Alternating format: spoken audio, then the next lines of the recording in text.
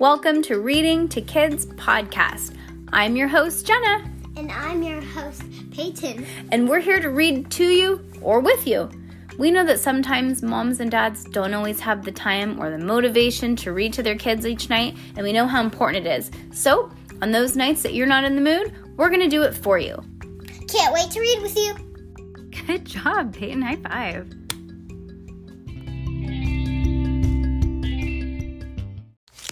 Guess what I read? What? We have somebody who listens to this podcast named Lilia, who's also a gymnast. Isn't that cool? What did you read? She just said, "Hi, I'm Lilia, and I'm also a gymnast." Cool. That's so cool. Hi, Lilia. Peyton is a gymnast too. And we also have somebody that said, "I love this book. Please do Harry Potter. Please, thank you." Yeah, I'm going to scroll through them. I already did. Was just looking at a screenshot ones that we wanted to shout out. But I'm not sure what... Okay, so your name on here is Nor BS Flow. So if you want to say, don't say your last name, but just if you want to say your first name on a comment, we'll totally shout you out. We love shouting people out. And we kind of always forget to do that. So like every once in a while I'll remember and just do a couple shout outs. But I love shouting people out. Yes. Yes, she says. Okay. And if you're sick of these series, you guys, I'm so sorry. We're almost done. I feel like we committed to it. We got to do it. We have to see it through, you guys. We're in this together. And it's almost over. And we can't give up now. We can't give up now. We've been at this since March. Because we're like total flakes over the summer. It's kind of hard to like set a reading schedule in the summer. Because like we were everywhere. We're like went places for the weekend. And we were like visiting people. And you had friends here. And yeah, we kind of got off schedule like multiple times, huh? Okay, well, here we go. A series of unfortunate events by... Lemony Snicket. Book the 10th. Nope. 11th? Yeah. The Grim Grotto. Chapter? 1. Oh, 5. 1? Well, I don't know. I can't look through. Yeah, I guess you don't know. Okay, ready? Chapter 5. Look what I did, because I'm a big fat cheater. I can't even wait. I'm like, I just need to know how much longer until the chapter's done. Mom, it's hard opening my eyes. Okay, sorry. Oh, also, we'd like to give a shout out to Maria and Analia. Maria is the sweetest, and I do her eyelashes, and she brought me a gift, and we want to say thank you, because guess what Peyton's wearing right now? iPads? She's wearing the gel iPads, and she's relaxing while I read to her. Of course, we have to give our children everything they want. Okay, after this yawn, we're really going to read. Okay. Wake up. Wake up. Let's slap our cheeks. Chapter 5. Don't. I wasn't doing it hard. I was just doing like a... No. Oh, thank you. She don't want me to slap my cheeks because I don't want to slap my cheeks. Okay, ready? When you are invited to dine, particularly with people that you do not know very well, it always helps to have a conversational opener, a phrase which means an interesting sentence to say out loud in order to get people talking. Although lately it has become more and more difficult to attend dinner parties without evening and ending in gunfire. Ending in gunfire? Oh my gosh. Or tapioca. I keep a list of good and bad conversation openers in my commonplace book in order to avoid awkward pauses at the dinner table. Who would like to see an assortment of photographs taken while I was on vacation, for instance, is a poor conversational opener because it's likely that you will make your fellow diners shudder instead of talk, whereas conversation openers, sentences such as, what would drive a man to commit arson? Why do so many stories of true love end in tragedy and despair? And, Madame de Lusso, I believe I've discovered your true identity, all of which are likely to provoke discussions, arguments, and accusations, thus making the dinner party much more interesting. When Klaus Baudelaire announced that he'd discovered the location of the sugar bowl, it was one of the best conversational openers in the history of dinner gatherings because Everyone aboard the Queequeg began talking at once, and dinner had not even been served. I got a little bit too much into that one. The Captain Widdershins shouted. You figured out where the tide took it? But you just said you didn't know, You said you were confused by the tidal charts on that oval marked GG, And yet you figured it out. You're a genius, You're a smarty pants, You're a bookworm, You're brilliant, You're sensational, If you find me the sugar bowl, I'll allow you to marry Fiona.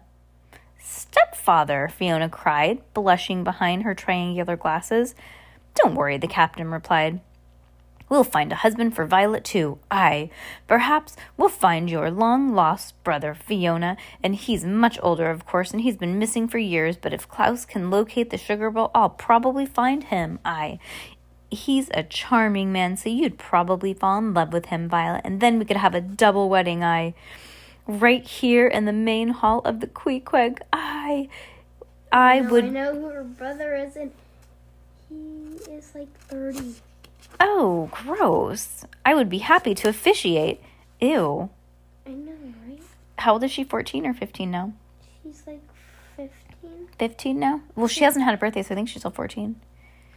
What a wackadoo. What a Fruit Loop. I have a bow tie that I've been saving for a special occasion. Captain Widdershins, Violet said, let's try and stick to the subject of the sugar bowl. She did not add that she was not interested in getting married for quite some time, particularly after Count Olaf. Yeah, because particularly after Count Olaf tried to marry her in one of his early schemes. Captain cried, of course, naturally, tell us everything, Klaus. We'll eat while you talk. Sonny, Cookie, serve the chowder. Chowder is served, announced Phil as he hurried from the kitchen carrying 2 steaming bowls of thick soup. The youngest Baudelaire trailed behind him. Sunny was still a bit too young to carry hot food by herself, but she had a pepper grinder and circled the table, offering fresh ground pepper to anyone who wanted some.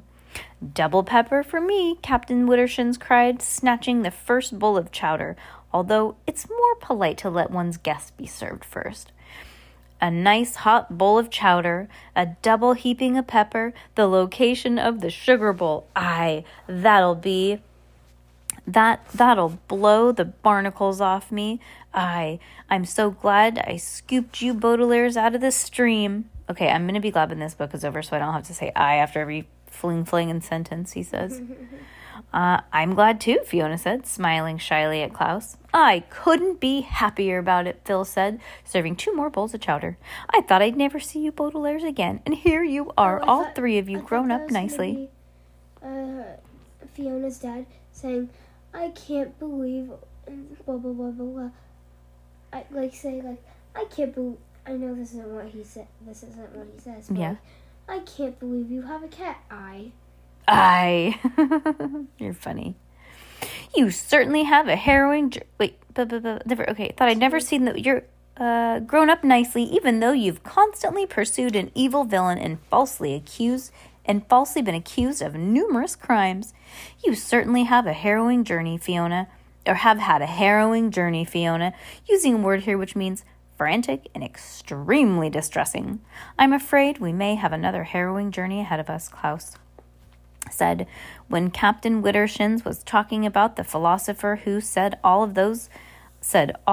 that life is just a shadow in a cave, and I realized at once that that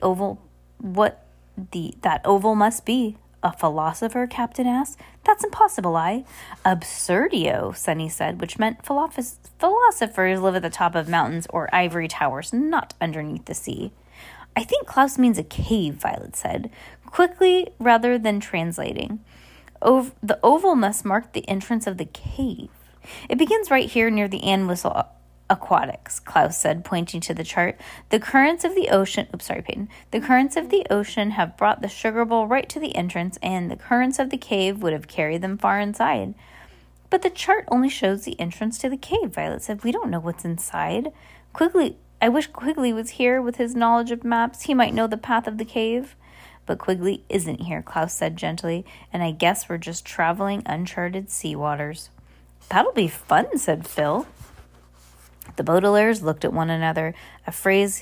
The phrase uncharted waters does not only refer to underground locations that do not appear on charts. It is a phrase that can be described any place that is unknown, such as a forest in every which explorer has been lost, or one's own future which cannot be known until it arrives. You don't have to be an optimist like Phil to find uncharted waters. I myself have spent many enjoyable afternoons exploring the uncharted waters of a book I have not read, or hiding in a place discovered in a sideboard, or a word here which means a piece of furniture in the dining room with shelves and drawers that holds various useful items. Okay, sorry you guys, I just yawned too much. But the Baudelaires had already spent a great deal of time exploring uncharted waters, from the uncharted waters of Lake Lachrymose and its terrifying creatures to the uncharted waters of secrets found in the Library of Records at Heimlich Hospital, to the uncharted waters of Count Olaf's wickedness, which were deeper and darker than any waters of the sea. After all their uncharted traveling, the Baudelaire orphans were not in the mood to explore any uncharted waters and could not share Phil's optimistic enthusiasm.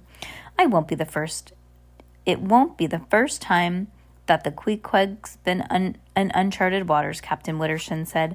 Aye, most of the sea was first explored by VFD submarines. We thought VFD stood for Volunteer Fire Department, Violet said. Why would a volunteer fire department spend so much time underwater? VFD isn't just a fire department, Captain Sham. Oh my gosh, I keep wanting to say Captain Sham, Captain said, but his voice was very quiet, as if he was talking more to himself than to his crew.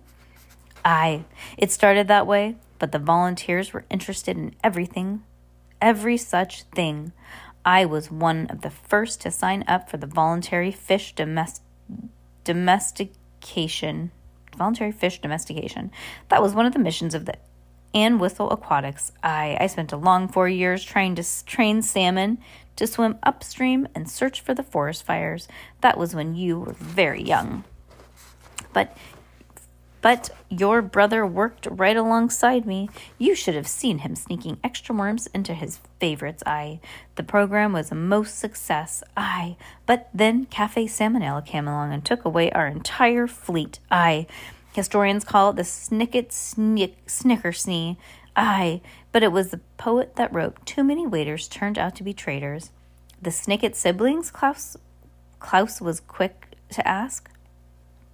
Said the captain, 3 of them, each as noble as the next. Kit Snicket helped build this submarine.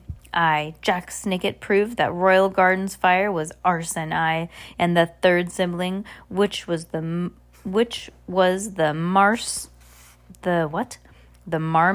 Marmosets. You Baudelaires knew Jacques Snicket, didn't you? Asked Fiona, who wasn't that shy about interrupting her stepfather. Very briefly, Violet said. And we recently found a message that was addressed to him.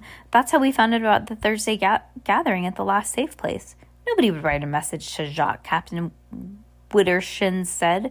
Jacques is dead. Eaterstagram, Sunny said, and her siblings quickly explained that she meant the initials were JS. Well, that must have been some other JS, Fiona said. Speaking of mysterious initials, Klaus said, I wonder if what Gigi stands for. If we knew what the cave was called, then we might have a better idea of journey. Captain Witterson said. Let's guess. Great Glen, Green Glade, Glamorous Glacier, Gleeful Game Room, Glass Goulash, Gothic Government, Grandma's Gingivitis, Girl getting up from the table, Indeed, the captain's stepdaughter had stood up, wiped her mouth with a napkin embroidered with a portrait of Herman Melville, and walked over to the sideboard tucked into the far corner. Fiona opened up a cabinet and revealed a few shelves stuffed with books. Yesterday, I started reading a new addition to my mycological library, she said, standing at the tiptoes and reached the shelf. I just remembered reading something that might come in handy. Captain Sham fingered his mustache in astonishment. You and your mushroom molds. The captain said, I thought I'd never live to see your mycological studies to be put to good use. I'm sorry to say he was right. Well, let's see, Fiona said, paging through the thick books entitled Mushroom I don't know that word, you guys. Minutiae. A word here which means obscure facts. So it's mushroom. It was in the table of contents that's all I've read so far. It was about halfway through. She brought the book over to the table and ran her finger down through the table of contents while the Baudelaires leaned over to see. Chapter 36, The Yeast of the Beast. Chapter 37, Morale, Behavior in Free Society. Chapter 38, Fungible Mold, Moldable Fungi. Chapter 39, Visitable Fungal Ditches. Chapter 40, This Georgian Grotto There. Grotto? Sunny asked. Grotto's another word for cave, Klaus explained, as Fiona flipped ahead to the chapter 40. The Gorgonian Grotto, she read, located in oh my gosh, these words are just, oh my gosh. If you're an adult, try and read this book out loud. You're going to feel like a total degenerate. All right, let's try this again. The Gorgonian Grotto, she read, located in propinquity to Anwhistle Aquatics, has appropriately wrath-like, nomenclature with the roots in the Grecian mythology, as the conical cavern is okay, I feel like I'm reading the Joey's job interview, or I'm so sorry, Joey's letter of recommendation when Chandler and Monica go to adopt a baby. Okay, blah. I told you that book was too different, Captain Wittershin said. As a young child can't unlock this sort of vocabulary, neither can an adult. It's very complicated prose style, Klaus admitted, but I think I know what it says.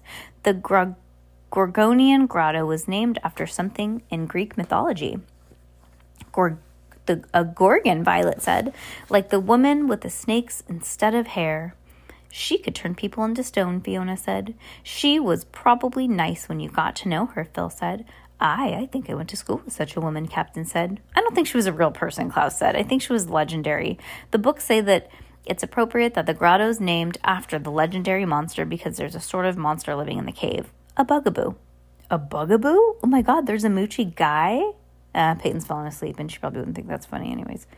A bugaboo can be a kind of a monster, Klaus said. We could call Count Olaf a bugaboo if we felt so inclined. I'd rather not speak of him at all, Violet said.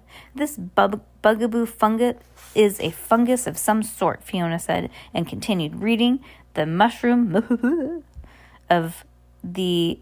not even going to try it. Yeah, I am. Medusoid mycelium has a unique conductive strategy of waxing and waning. First, a brief dormant cycle in which mycelium is nearly invisible, and then a precipitated flowering into speckled stalks and caps of such intense venom that it's fortunate to the grotto serves as a quarantine. I don't understand all of this scientific terminology, Klaus said. I did, Fiona said. There are 3 main parts to the mushroom. One is the cap, which is shaped like the umbrella. The second is the stalk, which hold the umbrella up. Those are the parts that you can see. There's also a part of the mushroom that you can't see, Violet said. Yep, it's called the mycelium, Fiona replied. It's like a bunch of thread branching out underneath the ground. Some mushrooms have mycelia that goes out for miles. How would you spell mycelium? Klaus asked, reaching down for his waterproof pocket. I want to write this down in my commonplace book. Okay. Fiona pointed to the word on the page. The Medusoid mycelium waxes and wanes, she said, which means that the caps and the stalks spring up from the mycelium and then wither away and then spring up again. It sounds like you wouldn't know the mushrooms are there until they poke up out of the ground. The Baudelaires pictured a group of mushrooms suddenly springing out under their feet and felt a bit queasy, as if they already knew that the dreadful encounter would have some with this terrible fungus. That sounds very unnerving, Violet said. It gets worse, Fiona said. The mushrooms are exceedingly poisonous. Listen to this. As the poet says, a single spore has such a grim power that you may die within an hour. A spore is like a seed, but if it has a place to grow, it will become another mycelium. But if someone eats it or even breathes it in, it can cause death. Within the hour, Klaus said. That's fast-acting poison. Most fungal poisons have cures, Fiona said. The poison of the deadly fungus can be the source of some wonderful medicines. Oh, that's true. I'm an herbalist. I can tell you that's true. I've been working on a few myself. This book says that luckily the grotto has acts of quarantine. Quarwa? Sunny asked. Quarantine is when something dangerous is isolated, so the danger cannot spread, Klaus explained, because the Medusoid mycelium is uncharted waters and very few people have been poisoned. If someone brought even one spore to dry land, who knows what would happen? And we wouldn't find out, Captain Witterson said. We're not going to take any spores, We're not going to grab the sugar bowl and be on our way, I'll set a couple courses right now. The captain bounced from the table and began to climb the rope ladder of the Queequeg's controls. Are you sure that we should continue our mission? Fiona asked over her stepfather shutting the book. It sounds very dangerous. Dangerous? Aye. Dangerous and scary? Aye. Scary and difficult? Aye. Difficult and mysterious? Aye. Mysterious and uncomfortable? Aye. Uncomfortable and risky? Aye. Risky and noble? Aye. I suppose the fungus can't hurt if we're inside the submarine, Phil said, struggling to remain optimistic. Even if it could, Captain cried, standing on top of the rope ladder, gesturing dramatically as he delivered an impassionated oratory, a phrase here which means emotional speech that the Baudelaires found utterly convincing, even if they did not quite agree with the word. The amount of treachery in this world is enormous, he cried. Aye, think of the crafts we saw at the sonar screen. Think of Count Olaf's enormous submarine, and even more enormous than that chased it away. Aye, there's always something more enormous and more terrifying on our trails, and so many of us noble submarines are gone, Do you think that the Herman Melville suits are only noble for uniforms in the world? There used to be volunteers with P.G. Whitehouse on their uniforms and Carl Van Vechten. There was Commons and Cleary and Archie and Metchable, and now volunteers are scarce. So the best we can do is one small noble thing, like retrieving the sugar bowl from the Gorgonian grotto, which, no matter how grim it sounds, remember my personal philosophy, he who hesitates is lost. Or she, Fiona said. Or she, Captain agreed. Aye, Violet cried. Aye, Klaus shouted. Aye, Sunny shrieked. Hooray, Phil yelled. Captain Wittershins peered down in an annoyance at Phil, who would have preferred for him to say aye along with everyone else. Cookie, he ordered, do the dishes. The rest of you can get some shut-eye. Aye. Shut-eye? Violet asked. It means sleep, the captain explained. We know what it means, Klaus said. We're just surprised that we're supposed to sleep through the mission.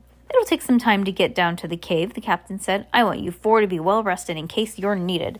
Now, go to your barracks, It is one of the bitterest truths of the bedtime so often arrives just when things are really getting interesting.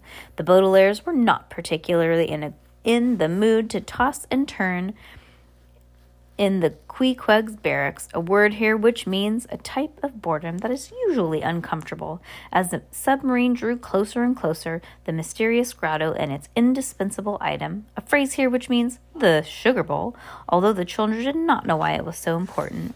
But as they followed Fiona out of the main hall and back down the corridor, past the plaque advertising the captain's personal philosophy on the door to order the supply room and uncountable number of leaky metal pipes, and the siblings felt quite tired, and by the time Fiona opened the door to reveal a small, green-lit room stacked with saggy bunk beds, the three children were already yawning.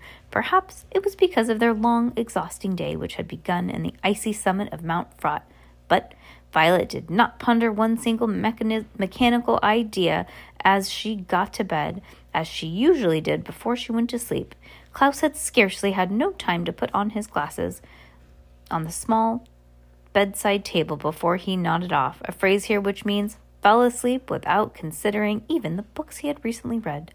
Sunny curled up on a pillow, and she didn't waste one moment dreaming up new recipes, preferably entrees that were less mushy than chowder, and she still enjoyed biting things as much as she did when she was a baby, before she was dreaming herself. And even Fiona, whose bedtime habits are less familiar than that of the Baudelaires, put her glasses next to Klaus's on the... Oh, Fiona. I was like, Violet doesn't have glasses. Fiona's. Put her glasses next to Klaus's and was asleep in moments. The whirring engine of the Queequeg sent them deeper and deeper into a slumber for several hours, and they probably would have slept much longer if the children hadn't been awakened by a terrible and terribly familiar noise. It was a loud, unnerving scraping, like a fingernail against the chalkboard, and the Baudelaires were almost shaken out of their bed as the entire submarine rattled. "What was that?" Violet asked. "We hit something," Fiona said grimly, and grabbed her glasses in one hand and her diving helmet in the other. "We'd better see what the situation is." The Baudelaires nodded in agreement and hurried out of the barracks and back down the corridor. There was an unnerving splashing coming from a few of the tubes. Klaus had to pick up Sunny and carry her over a few large puddles. "Is the submarine collapsing?" Klaus asked. We'll know soon enough," Fiona said, and she was correct. In moments, she had led the Baudelaires back to the main hall, where Phil and the captain were standing at the table, staring at the porthole into the black nothingness. They each had a grim expression on their face, and although Phil was trying to smile at the same time.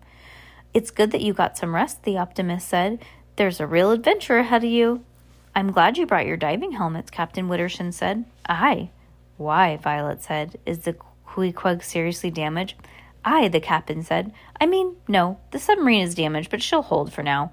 We reached the Gorgonian Grotto in about an hour, and I was able to steer us inside with no problem." But the cave got narrower and narrower as we maneuvered further and further inside. The book said the grotto was conical. Klaus said, "That means it's shaped like a cone." "Aye," the captain said. "The entrance was the wide end of the cone, but now it's too narrow for the submarine to travel. If we want to retrieve the sugar bowl, we'll have to use something smaller." "A petroscope?" Sunny said. "No," Captain said. "A child." Okay, that is not something that I would want to be doing. No, thank you. Right, Peyton? "Yeah, for sure, because I'm still totally awake right now." Yay. All right, good night.